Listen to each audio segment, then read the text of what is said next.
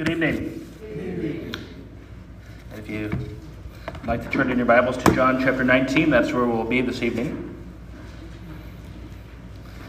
Beginning in verse 16 through the remainder of the chapter. It's good to be with you all on this Good Friday. So they took Jesus, and he went out, bearing his own cross, to the place called the place of a skull, which in Aramaic is called Golgotha. There they crucified him, and with him two others, one on either side, and Jesus between them. Pilate also wrote an inscription and put it on the cross. It read, Jesus of Nazareth, the King of the Jews. Many of the Jews read this inscription, for the place where Jesus was crucified was near the city, and it was written in Aramaic, in Latin, and in Greek. So the chief priests of the Jews said to Pilate, "Do not write the King of the Jews, but rather, this man said, 'I am the King of the Jews.'" Pilate answered, "What I have written, I have written." When the soldiers had crucified Jesus, they took his garments and divided them into 4 parts, 1 part for each soldier, also his tunic. But the tunic was seamless, woven in one piece from top to bottom. So they said to one another, "Let us not tear it, but cast lots for it to see whose it shall be." This was to fulfill that which the Scriptures says, "They divided his garments among them, and for my clothing they cast lots." So the soldiers did these things. But standing by the cross of Jesus were his mother and his mother's sister, Mary the wife of Clopas, and Mary Magdalene. When Jesus saw his mother and the disciple whom he loved standing nearby, he said to his mother, "Woman, behold your son." Then he said to the disciple, "Behold your mother." And from that hour the disciple took her into his own home. After this, Jesus, knowing all was now finished, said, to fulfill the scripture, "I thirst." A jar full of sour wine stood there, so they put a sponge full of the sour wine on a hyssop branch and held it to his mouth. When Jesus had received the sour wine, he said, "It is finished." And he bowed his head and gave up his spirit. Since it was the day of preparation, and so that the bodies would not remain on the cross on the Sabbath, for that Sabbath was a high day, the Jews asked Pilate that their legs might be broken and that they might be taken away. So the soldiers came and broke the legs of the first and of the other who had been crucified with him. But when they came to Jesus and saw that he was already dead, they did not break his legs. But one of the soldiers pierced his side with a spear, and at once there came out blood and water. He who has borne witness, his testimony is true. And he knows that he is telling the truth, that you also may believe. For these things took place that the scripture might be fulfilled. Not one of his bones will be broken. And again another scripture says, "They will look on him whom they have pierced." After these things, Joseph of Arimathea, who was a disciple of Jesus, but secretly for fear of the Jews, asked Pilate that he might take away the body of Jesus, and Pilate gave him permission. So he came and took away his body.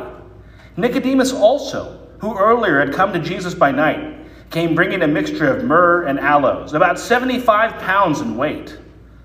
So they took the body of Jesus and bound him in linen cloths with spices, as it is the burial custom of the Jews. Now, in the place where he was crucified, there was a garden, and in the garden a new tomb in which no one had yet been laid. So because of the Jewish day of preparation, since the tomb was close at hand, they laid Jesus there. Would you pray with me? Our Heavenly Father, as we study this passage, Lord, may we be pointed to your Son who gave up his life, who said, "It is finished," Lord, and in that finished the work of fulfilling the law, finished the work of living a perfect life, finished the work, Lord, of completing his ministry in this world and dying for our sins so that all who believe in you could be forgiven. Lord, not just today, but every day, may we be people who look to the cross and who look to the Savior who died and rose. May we live our lives in light of that. In Jesus' name we pray. Amen.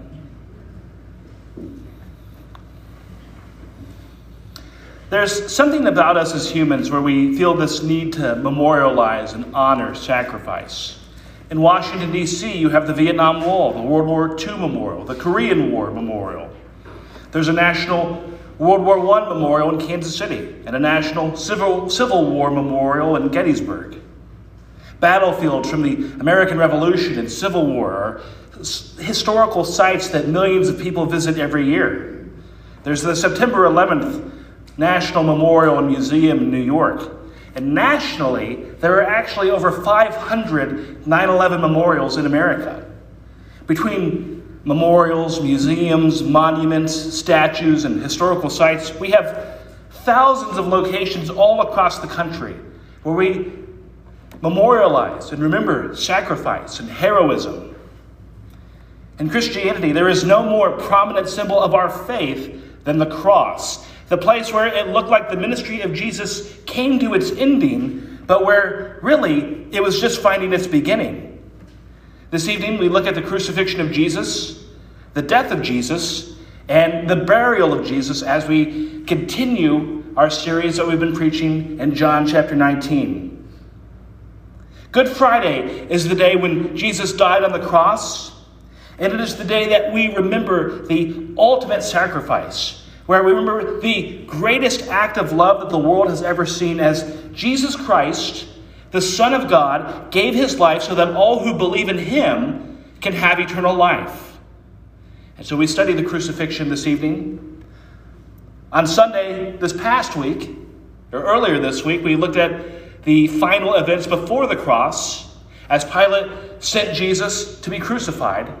And as I mentioned a moment ago, this evening we look at this section in three scenes: the crucifixion of Jesus, the death of Jesus, and the burial of Jesus. And the point of this passage is simple: that Jesus died to save a fallen humanity. With that, we'll jump into our passage and first begin with the crucifixion. John begins by describing that Jesus being taken to his place of crucifixion. Beginning our passage, the end of verse 16 into 17 says, "So they took Jesus, and he went out bearing his own cross to the place called the place of a skull, which in Aramaic is called Golgotha." It was a tradition that a person who was sentenced to Roman crucifixion would carry the top beam of their crossbar of the cross to the site of their crucifixion. From the other Gospels, we know that at some point, Jesus had lost the ability to carry his crossbeam, and so a man named Simon of Cyrene was recruited to assist him. John adds that Jesus was taken to a place called the place of a skull.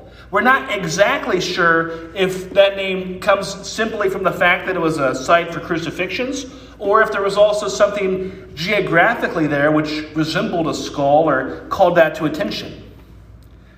There's a lot of agreement historically and among contemporary biblical scholars that we actually know the general location of this place where Jesus was crucified. The belief is that the Church of the Holy Sepulchre in Jerusalem is the site both of the crucifixion and also where the tomb where Jesus was buried are found.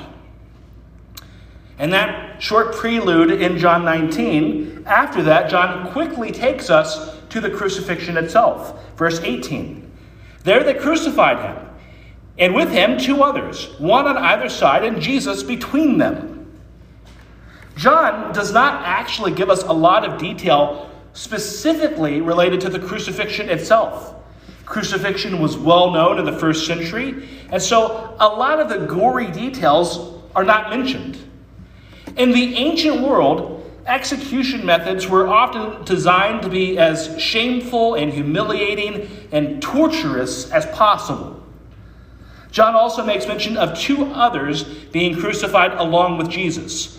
All four Gospels include this detail. It highlights the innocence of Jesus contrasted with the guilt of the people with whom he is crucified. Beginning in verse 19, Pilate also wrote an inscription and put it on the cross. It read, "Jesus of Nazareth, the King of the Jews." And then John says in verse 20, "Many of the Jews read this inscription, for the place where Jesus was crucified was near the city, and it was written in Aramaic and Latin and in Greek." So the chief priests of the Jews said to Pilate, "Do not write the King of the Jews, but rather this man said, 'I am the King of the Jews.'" Pilate answered, "What I have written, I have written." In Roman crucifixions, it was not uncommon to have a written inscription of what the condemned man had been charged and convicted with. Pilate writes, "Jesus of Nazareth, the King of the Jews." Now, we've talked a lot about kingship in these chapters in John over the past few weeks. And on the cross, when Pilate puts it forth as a condemnation against Jesus, Pilate is unwittingly testifying to the truth because Jesus is the King of the Jews. In God's providence, he can still use that which is sin in accordance with his own plans. God can still use the world working against him as a way to amplify his message. The text mentions that the inscription was written in 3 languages: Aramaic, Latin, and Greek. Aramaic was the commonly spoken language in Judea where Jesus ministered. Latin was the official government and military language of Rome. Greek was the regionally dominant language. And so it's written in all 3 of those languages, proclaiming to the world that Jesus is the King of the Jews. When Pilate writes this, or most likely had somebody else write it on his behalf, the Jewish council is displeased by this. They don't want it written as a statement of fact that Jesus is the King of the Jews. They want it written that Jesus claimed to have been the King of the Jews. Perhaps as another antagonistic act against the council, Pilate refuses. He says, "What I have written, I have written." The Jewish people don't recognize Jesus as their king, but he's crucified under the written word that he's their king. It's also another picture of Jesus as the king who suffers. Verses 23 and 24, we see the continued humiliation of Jesus on the cross as Roman soldiers gamble for his clothing. When the soldiers had crucified Jesus, they took his garments and divided them into 4 parts, 1 part for each soldier, also his tunic. But the tunic was seamless, woven in 1 piece from top to bottom. So they said to one another, "Let us not tear it, but cast lots for it to see whose it shall be."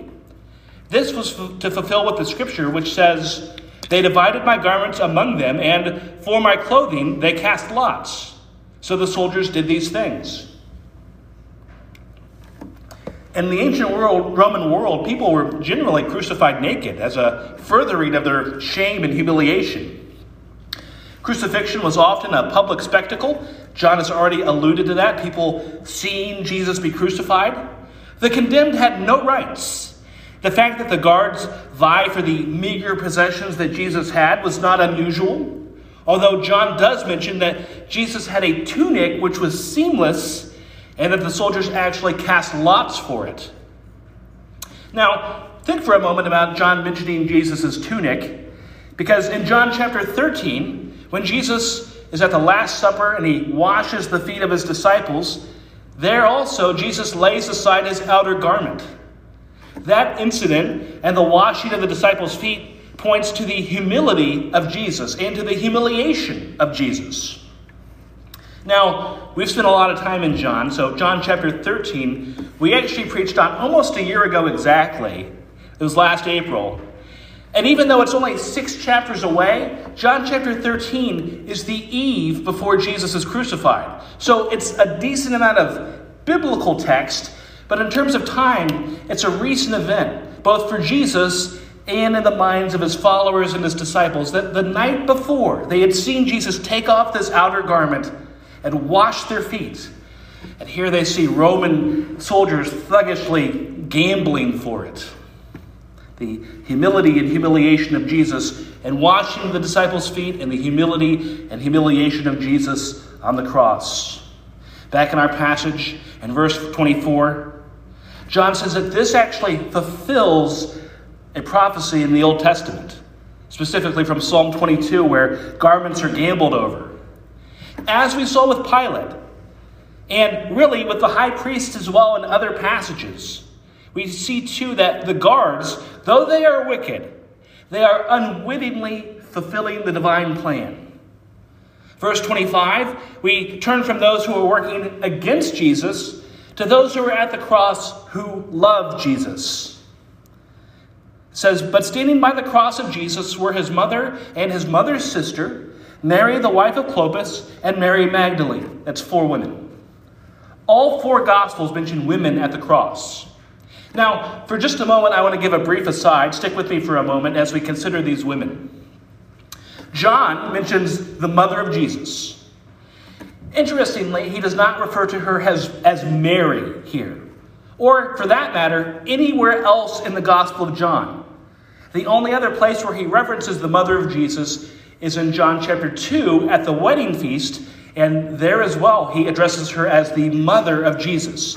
John's Gospel is the only Gospel that never addresses Jesus' mother by name. It's interesting that John's Gospel is also the only Gospel that never mentions the Apostle John by name. He doesn't mention himself in his own Gospel. Nor does he mention his brother, James, who was also an apostle in his own Gospel. But then he mentions an obscure guard named Malchus. He mentions Nicodemus in 3 places. He mentions a man named Joseph of Arimathea in this passage. He's mentioned a former high priest, but he doesn't mention himself or members of his own family. Now, it's interesting to consider the lists of women at the cross in the Gospels. Luke mentions women, but doesn't actually mention their names before the resurrection. Matthew and Mark, though.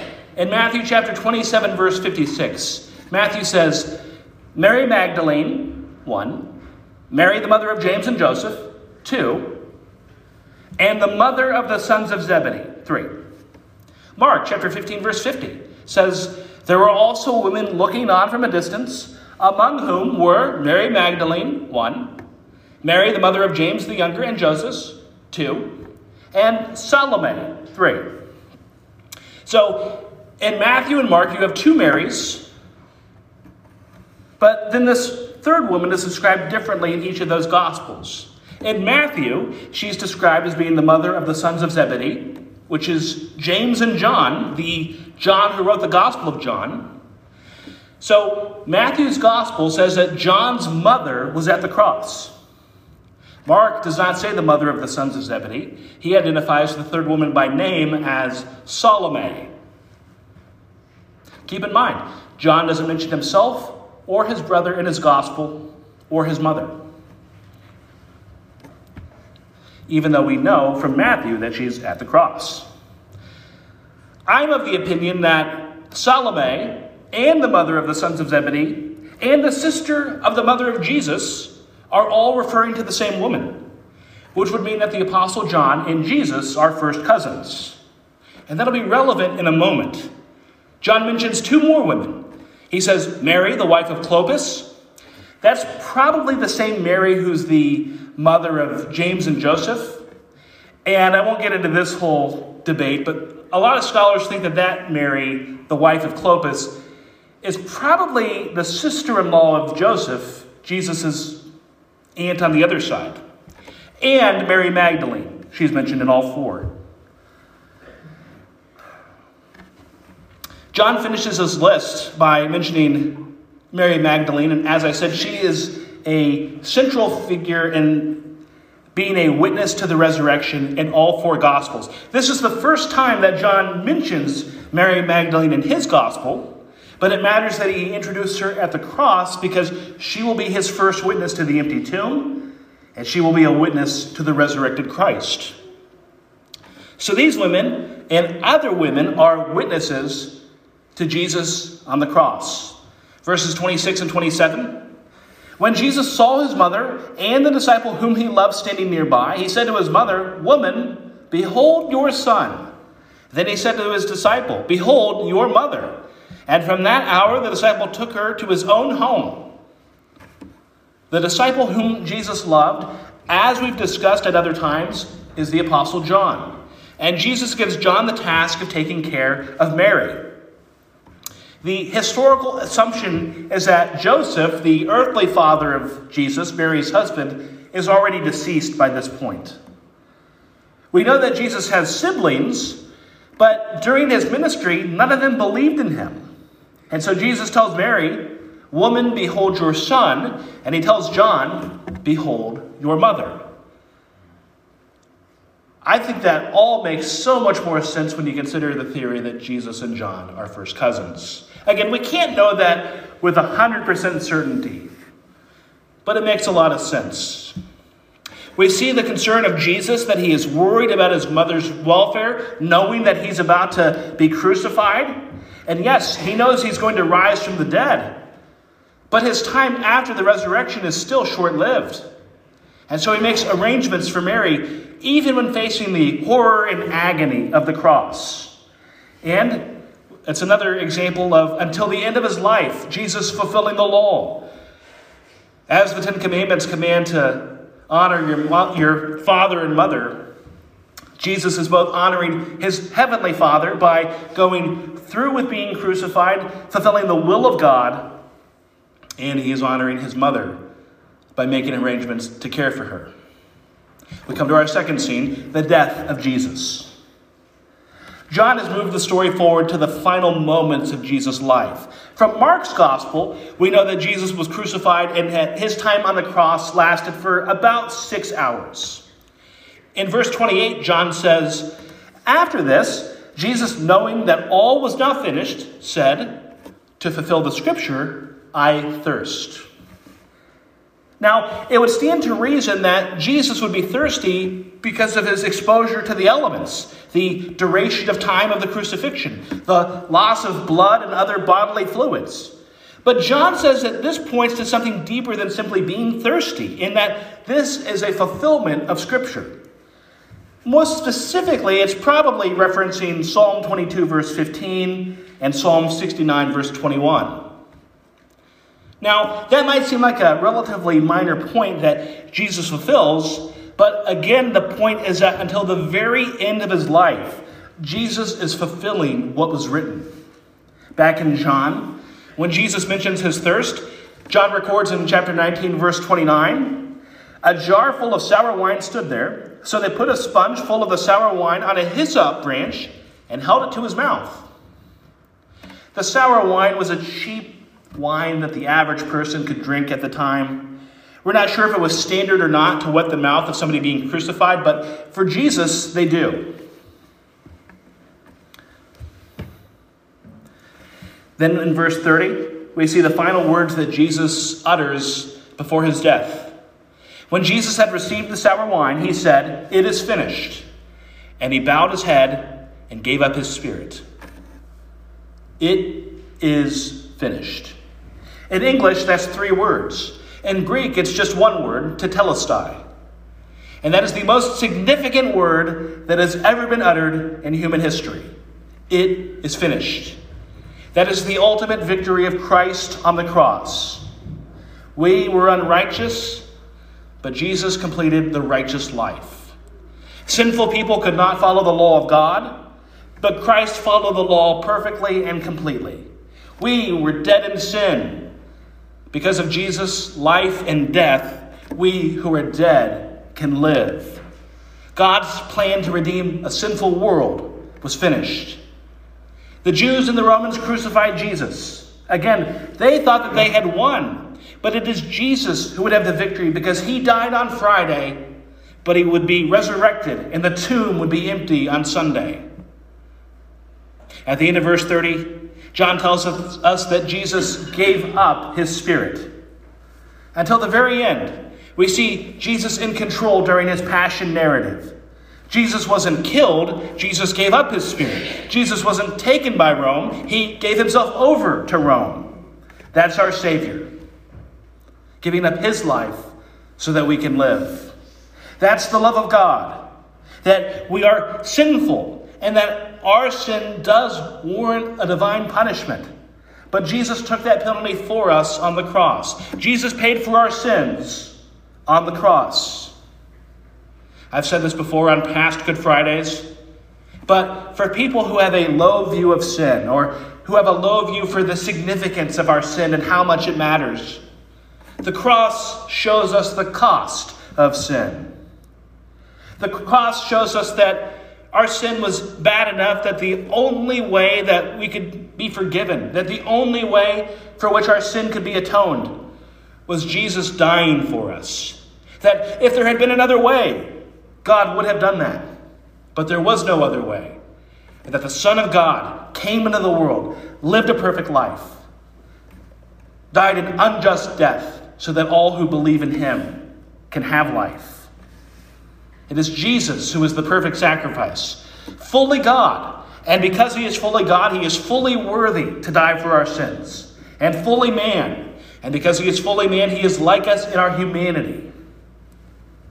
Now, there's still a lot of action in this gospel and in this chapter after the death of Jesus. Verses 31 through 37 talk about the treatment of the body of Christ after his death. And these details matter for several reasons. Among them, to remind us of the fact that Jesus is dead. We will also see John continuing to look at these events as fulfillment of Old Testament prophecies. So you have Jesus, and he's just died, and he's on the cross, and there are still two other men who are on their crosses. It's getting late in the day. They're approaching Passover, and the Jewish people want the crucifixions complete, and the men to be taken off of their crosses before the sun goes down.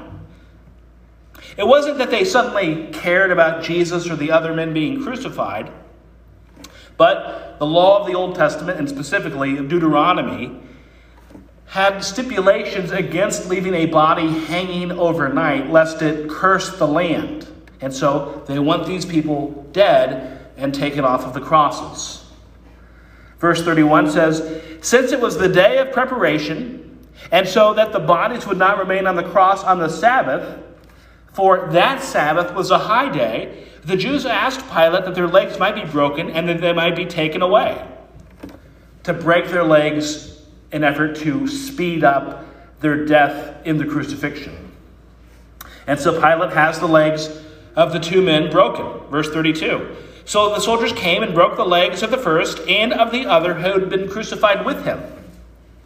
But they don't break the legs of Jesus, and this will lead into two further Old Testament prophecies being fulfilled.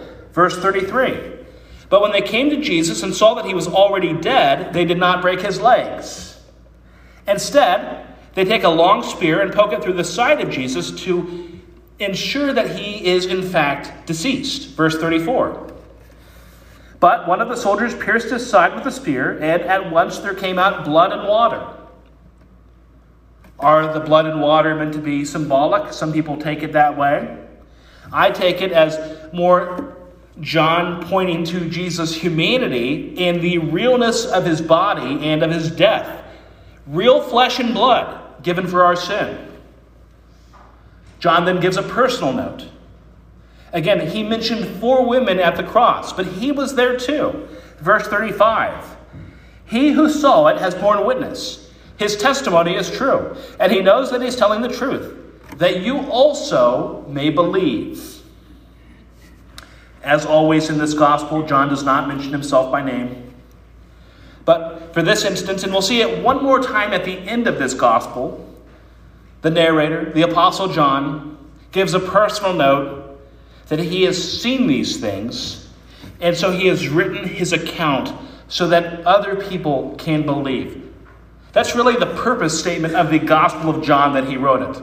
He wrote this account of the life and ministry of Jesus Christ so that people can believe. John saw what Jesus did. He saw the life Jesus lived and was so changed by that life. John was so transformed by Christ. And so he bore witness to the truth of Jesus for the purpose of other people believing in the Savior whom he knew. Again, John certainly had a unique position in church history. None of us have that, but all of us are in a position as followers of Jesus who have had lives impacted by Jesus to tell others about Jesus so that they too can believe. We naturally share good news. We naturally talk about great experiences in our lives. We naturally talk about the things that we love. Has Jesus transformed your life? There are people all around us with whom we have opportunities to share the love of Jesus, to share the good news. Our world loves to memorialize its heroes. We love to glorify our heroes. We love to remember sacrifice. Again, we observe days like 9/11 and say, never forget. We see someone in uniform and say, thank you for your service.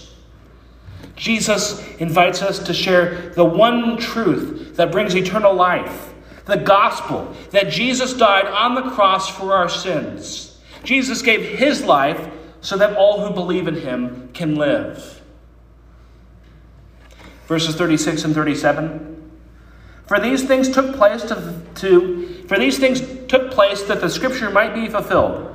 Not one of his bones will be broken. And again, another scripture says, they will look on him whom they have pierced. John closes this section by referring again to the fulfillment of two other scriptures. That none of the bones of Jesus will be broken, and that Jesus will be pierced. Now, we don't have time to go into all of the details of those Old Testament passages, but it's another example and another picture of the fact of Jesus continuing to fulfill the scriptures, even after his death, still fulfilling what had been prophesied about him. Jesus had a life, a ministry, and even a death which is in fulfillment of the scriptures. We come to our third scene. This will be our shortest scene, the burial of Jesus. And there's a few reasons why the burial matters. Most significantly among them is the fact that Jesus is buried, which sets the stage for the empty tomb on Easter. All four Gospels mention that Jesus was buried, and John's Gospel will note two men who were associated with that burial, Joseph of Arimathea and Nicodemus. Verse 38. After these things, Joseph of Arimathea, who was a disciple of Jesus, but secretly, for fear of the Jews, asked Pilate that he might take away the body of Jesus, and Pilate gave him permission. So he came and took away his body. Nicodemus also, who earlier had come to Jesus by night, came bringing a mixture of myrrh and aloes, about 75 pounds in weight. Verse 38 informs us that Joseph of Arimathea had been fearful of the Jewish leaders. But Joseph works behind the scenes to get Pilate to allow him to bury Jesus.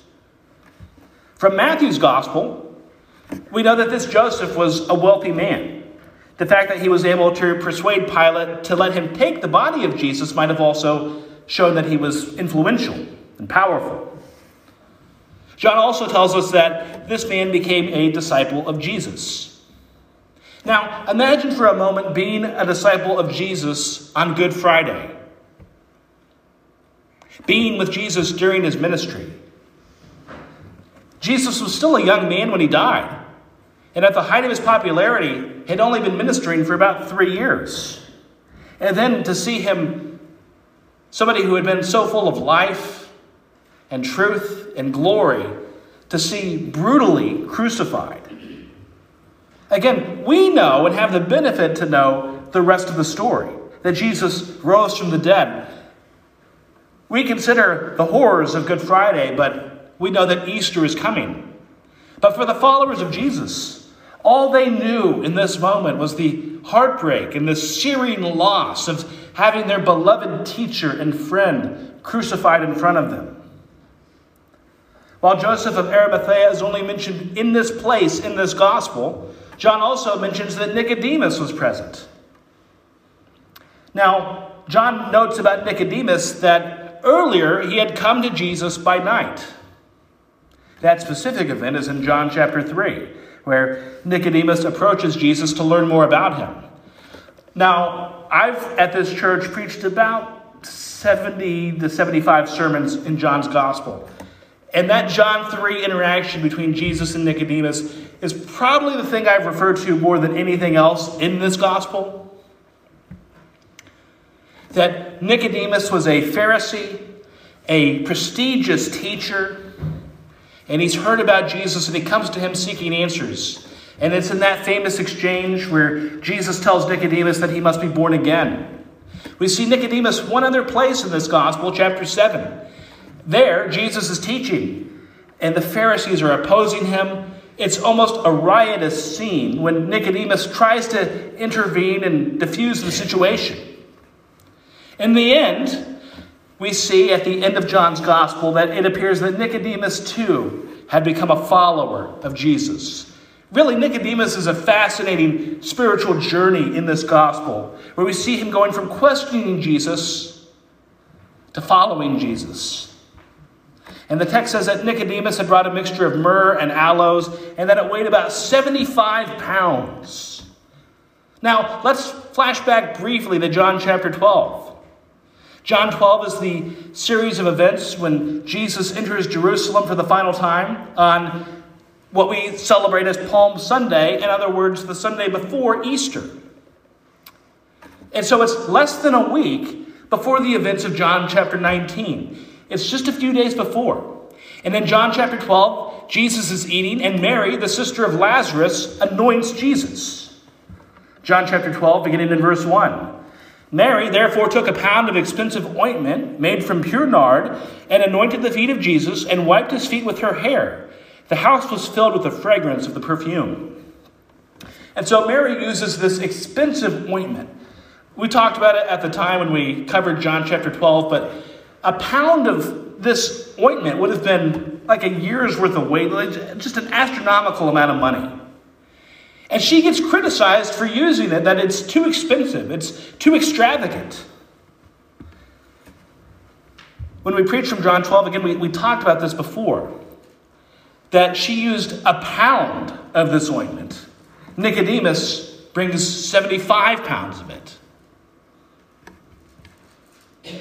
In John chapter 12, it says, Judas Iscariot, one of his disciples, he who was to betray him, said, "Why was this ointment not sold for 300 denarii and given to the poor?"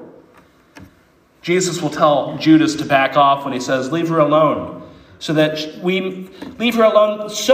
she may keep it for the day of my burial. For the poor you always have with you, but you do not always have me." And again, that's 1 pound. Nicodemus brings 75. Jesus might have died the death of a common criminal, but they're giving him a burial of a king. If their friends and family could afford it, in this time, bodies could be rubbed with different spices or lotions to help with the smell. This is long before modern embalming techniques, and bodies would decay. Verse 40. So they took the body of Jesus and bound it in linen cloths with spices, as is the burial custom of the Jews. Now, in the place where he was crucified, there was a garden, and in the garden a new tomb in which no one had yet been laid. So, because of the Jewish day of preparation, since the tomb was close at hand, they laid Jesus there. The fact that they bound Jesus with linen cloths matters because we will see those in the empty tomb on Easter. Lord willing, we'll revisit some of these verses in a couple of weeks, but for now I want to focus on Jesus' burial in the tomb.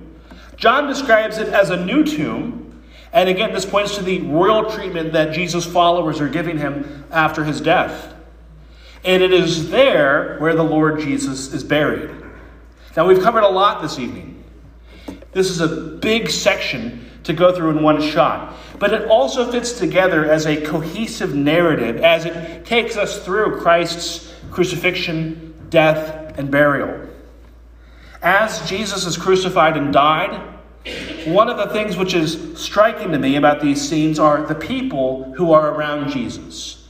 You have Pilate, who unwittingly testifies to the kingship of Christ. You have Roman guards gambling over Jesus' possessions.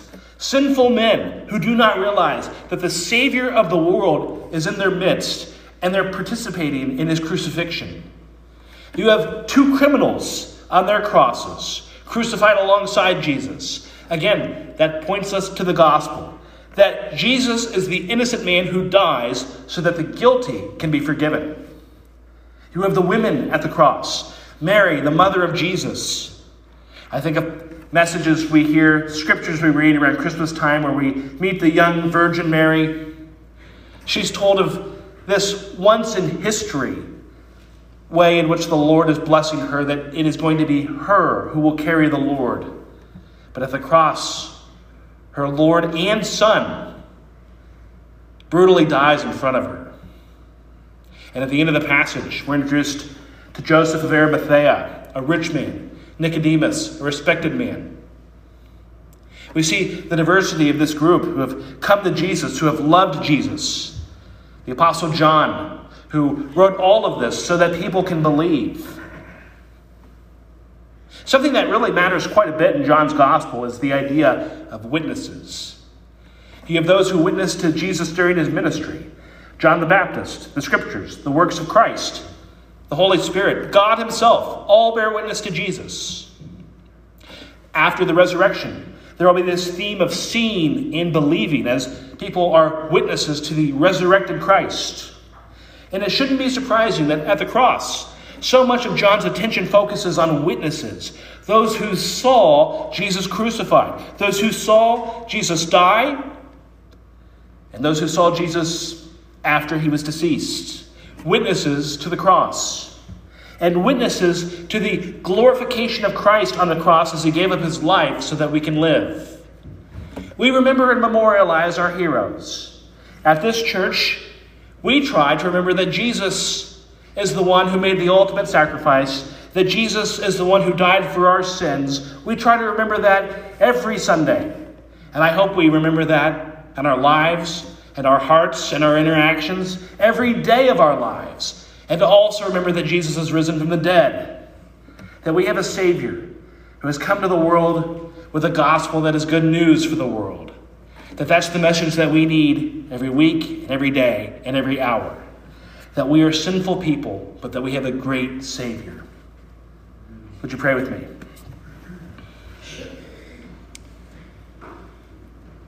Our Heavenly Father, once again we praise you that your Son came into the world. Lord, he came into a sinful world, and that world killed him on the cross. Lord, he came into a fallen world and pointed to truth, and the men loved falsity. He came into a fallen world to bring light, and men loved darkness rather than the light. But Lord, may we be people who live in the light of what Jesus has done, that he has died and risen. Lord, may we be eternally grateful for the sacrifice that Jesus has made for us. May we believe in that we are fallen people, but we have a great Savior. In Jesus' name we pray. Amen.